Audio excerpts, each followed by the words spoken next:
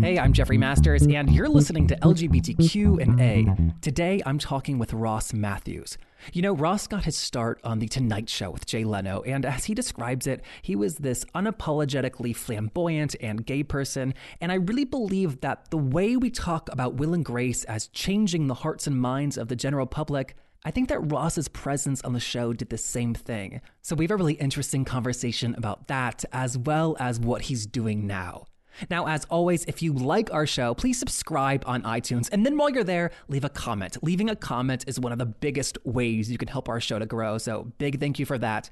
And then don't forget to check out our Old Home and AfterBuzz TV for all their after show discussions. They're the #1 place for that. All right, without further ado, here's Ross. I remember seeing you when you were on Chelsea Lately and then on your show, Hello Ross, and just being kind of gobsmacked that there was this person on TV hosting and he was gay and he was talking about it and he wasn't like trying to play straight. Yeah, I can't do that. Can't do that. I remember when I started on, I got my start on The Tonight Show with Jay Leno back in 2001. It was a very different time in the world. And that was reflected in television and how little diversity there was for people of color and people from the LGBT community. It was very, very different. And I started unapologetically then back in 2001 and raised a lot of eyebrows. Yeah. I mean, I think that if Jay Leno was doing that today when the internet was around, I think he would get accused of gay bashing quite a bit. It wasn't not bashing, but like he would make fun of your hands and like moving around and stuff. And he did. But like I always won by the end of it, you know, and I don't know. That always bugged me when people said, do you think you're being a stereotype? No, I was being myself. And I thought that they celebrated me more than anything. I mean, I think like they goofed on me, but he goofed on every comic that came on. Yeah. And I have to say too that I think had you been out there and done what you did and he not commented on it, I think people would have been like, oh, whoa, how'd he miss that? Yeah, he said what people were thinking, but I remember when I first started, I knew because the landscape was so different, I knew I'd have to get them to laugh with me by the end. So he was pointing out the obvious, but he also put me on his show for 13 years. So there was a method behind the madness, I think. You did for 13 years? It started in 2001 and I did it till it went away. Yeah, till Jay retired. Oh my God. I was thinking about you on Chelsea Lately and your show. I was shocked how recent it was because it still felt subversive. Like seeing... Interesting. For me, it felt subversive to see this like out gay man, again, not trying to like butch it up. Yeah, well, I just never really gave a flying fuck ever what people thought or still what they do think. And I think that maybe me sort of embracing what I was, which is and what I am, which is like this plus size, unapologetically, openly gay person. Maybe woke some people up, or maybe made them think that it was that they could do it. You know, I don't know, but. I think you see more and more and more of it. I think we're being celebrated more than ever. Oh my God, absolutely. Yeah. And you said plus size, I think formerly plus size. I just lost 53 pounds. I'm starving. You that much? Yeah. Oh my God. Yeah. Congratulations, if I can say that. No, I'm very proud of myself. I love myself at any stage in life. You have to love yourself on your worst day. I just hate complimenting people losing weight because then I think like, oh, like before I wasn't, I don't know. You can compliment me on being in control of my own journey. That's what it feels like. Yeah, absolutely. Yeah. You mentioned earlier about sounding gay. Did you see that documentary last year, Do I Sound Gay? Yeah. About like how and when we learn to talk like this.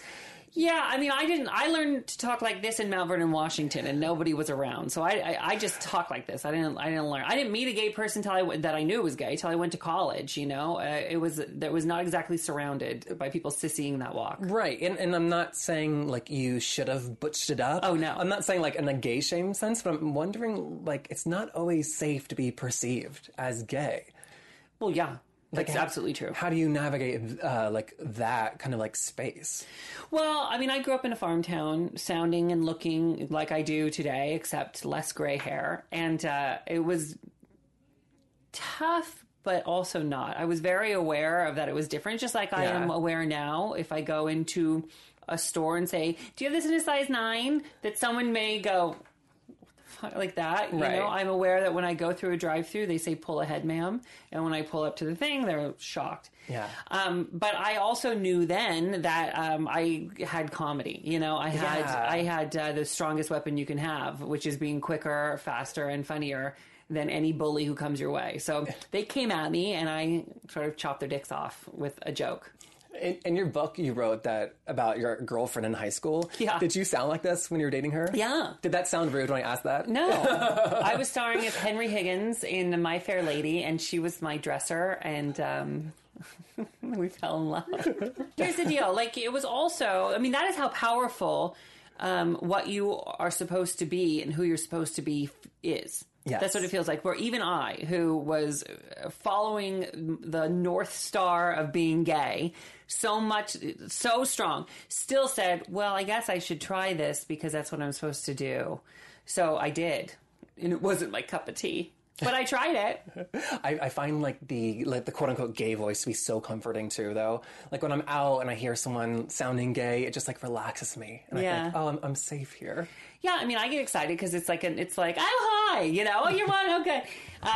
Do you know your tribe? It's easier to spot our tribe. Yeah, it's how we find each other out in the wild. Yes, but our tribe is also, you know, so varied that the people can sound very different than you or I sound, and of course be a member of our tribe. We have to be more inclusive. When I first started on The Tonight Show, I got a lot of hate mail, and the majority of the hate mail was from gay people saying, you're setting the movement back. How dare you? I'm embarrassed to be gay because you're representing us. And these motherfuckers, let me tell you something. If your bigoted parents can accept me in their living room back in 2001, your life just got a little easier. It rubbed me so the wrong way. I think that's a great point. Yeah. So they wanted you to like play straight pretty much. They wanted me off TV.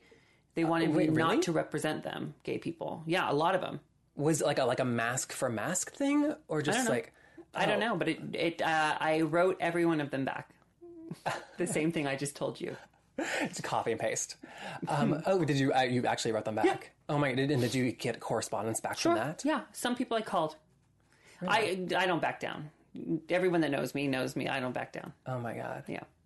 You've talked before about how your like big dream in life was to host your own TV show. Yeah. Since I was real little, growing up in a little farm town. Wow. I'm curious, you did that. Yeah. I'm curious, like, how someone recalibrates after, like, working their butt off and, like, achieving their massive goal while they're still in their 30s. Well, it was tough because I achieved it. You know, after Chelsea, I got my show Hello Ross, which Chelsea produced, and I got to do it for 2 seasons. That was the dream, you know, Yeah. And then it went away.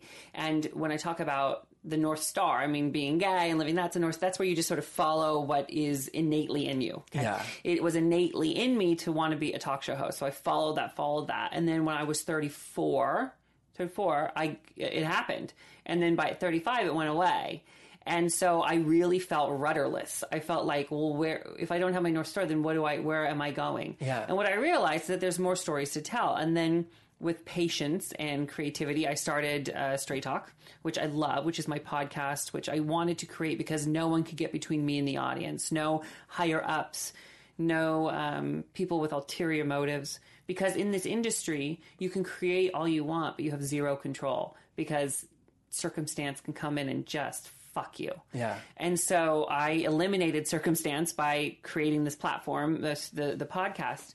And then what happened is that Hollywood Today Live came to me. And this was a show that existed. It had started on the internet as a talk show and gone to Fox. It was on Bite Size? Yeah, Bite Size I TV. remember it Yeah. there, Mm-hmm. yeah. And then they shuffled the cast, and I didn't even know. They asked me to come co-host for fun. I thought I was filling in for somebody, and then the next thing you know, they offered me a job, and I really sat and thought, like, do I want to do it again? You know, I checked that box already, and I checked it in a big way. Yeah.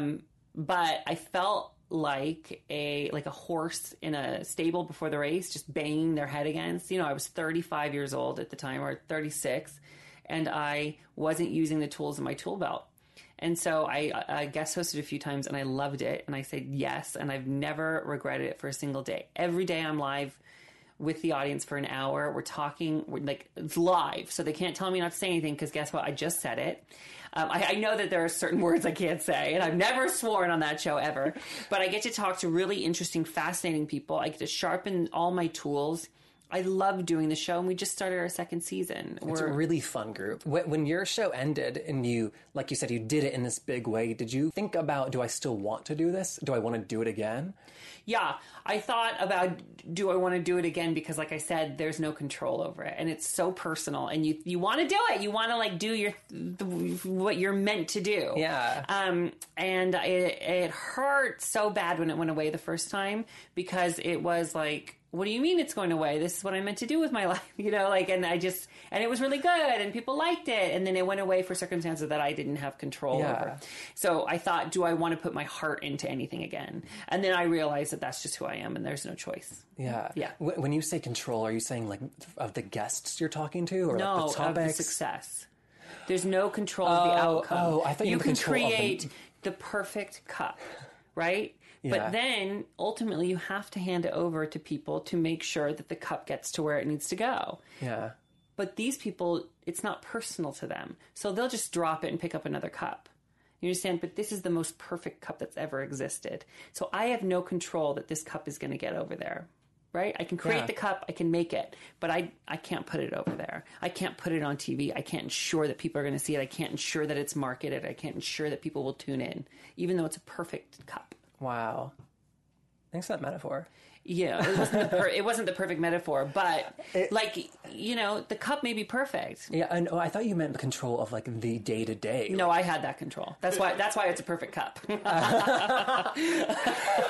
so you're like, why is it ending? I love this. Yeah, it was perfect. I like this. Yeah, but there's business choices from people who run Hollywood that I have no control over. That's what I mean by that. Oh, I understand. So like best case scenario, 5 to 10 years, what do you like want to be doing? 5 to 10 years. Sorry, and I feel like that's a really hacky question, but I ask it only because you kind of like reached the success you wanted already. So I'm like wondering what the new success looks like. Success is going to shift for me. Success is going to be getting a little more of the power. And I don't even mean financially or anything. It's just about what I want to do. The podcast really taught me that, which, we're not making money doing, but I'm loving how it's breaking a little ground and being new. And we're live streaming the podcast. That to me is very, very interesting. I've gotten really, I'm not like a bazillionaire, but I feel like I can choose a little bit of what I want to do, and then I want to start focusing on my life and my happiness. I'm a very happy person, but I want to have kids now. I feel like I've been married and raising my career. I've been on TV since 2001. So I'm ready pretty soon to like think about having some babies. Wow. And yeah. Are you in Salvador married? No. Oh, okay, so is that going to happen first or not? Yeah, I'm very traditional. Yeah, we'll be married before we have kids. Okay. We've been together for 8 years. Oh my God. Going on 8 years, yeah. Never mind. I was going to ask, what? is that going to happen like next year? I don't know. You have no idea. Wait, kids or married? Marriage. Don't know. Kids don't know. Kids within 5 years. Oh, yeah. This is an exclusive. Yeah. We just got it. Well, I always said, and I mean it, that I'll have kids by the time I'm 35. I turned 37 in September. So, we'll see. All right. So, and while I have you, I need to ask personal questions. Anything. Do you get nervous interviewing celebrities? No. None at all? Nope. Do you like configure your mind differently and having like a long form discussion versus being the red carpet? Yeah, so there's it's an autopilot sort of situation. I just sort of go into it, and it comes from my encyclopedic knowledge of pop culture and celebrities. I just love this stuff. So when you're on the red carpet, you get 1-2 questions maybe, and then you got to go. When they come on HTL, you get 5 minutes with them, and I put a little prep work into it because you got to know about the project, the specific thing, and this and that, and also something funny. You got to search their social medias. I saw this picture. So it just makes it a little more interesting. And then when people come on the podcast, I mean, I had Rosie O'Donnell on. I interviewed her for an hour, and it really was. There were things I wanted to talk about since I was 9 with her. And then there were also things she said that I found so fascinating. You sort of take people down, you open that door and you go down that hallway. And sometimes there's nothing there. All right, fuck it. You just come back and you open another door. But I'm surprised that you had an hour to talk about Rosie with, because I read online, confirm or not, that she was your mentor. Yeah. Oh, really? It didn't start out that way. I started out as a fan. And then maybe like my second year on Leno or something, I met her. And no, that's a lie to you. I'm just remembering now, I was covering my second Olympics in Torino in 2004, Torino, Italy. and I started blogging because she blogs. So I started blogging for NBC, and she blogged about me on her blog. Like she was watching my Tonight Show coverage, and I could not believe it. And so it was before Twitter. I don't even remember how I got in touch with her, but then she invited me backstage at Leno, and I hung out with her, and then we became friends. She really took me under her wing, and she's always been great to me. Isn't that funny? I haven't thought about that story. And so we still would talk. Sometimes she'll text me when she's watching Hollywood Today Live, because we're live in New York. I love that. Mm-hmm. As a gay person, like, who's in the public eye, do you feel like you need to comment on every time there's a story in our community? No. Be it Caitlyn, or really? Okay. I certainly have opinions, but sometimes I should just shut up. You have opinions? On everything. What? Stop it. Get out of here. But no, I don't feel the need as a gay person to comment on every gay story. Okay. I do feel the need as a gay person to use my platform wisely.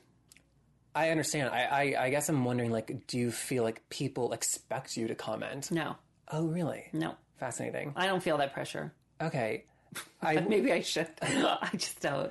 Okay, last question. Do you think I should feel that pressure? No, but I don't know the answer to that. Yeah. But I wonder, never been asked that. Even like after like the Pulse shooting, like if people are like looking to say like, what does Ross think about this? I don't know that they certainly. I didn't feel that pressure then. I certainly felt the need to say something then. That was a before and after moment for me. Okay. Yeah, I'll never be the same as after I heard that news. Same, and we talked about it in last week's episode. I don't want to talk about every episode, but like, how could we not? Yeah. Yeah, hugely. Last question, perhaps the most important question.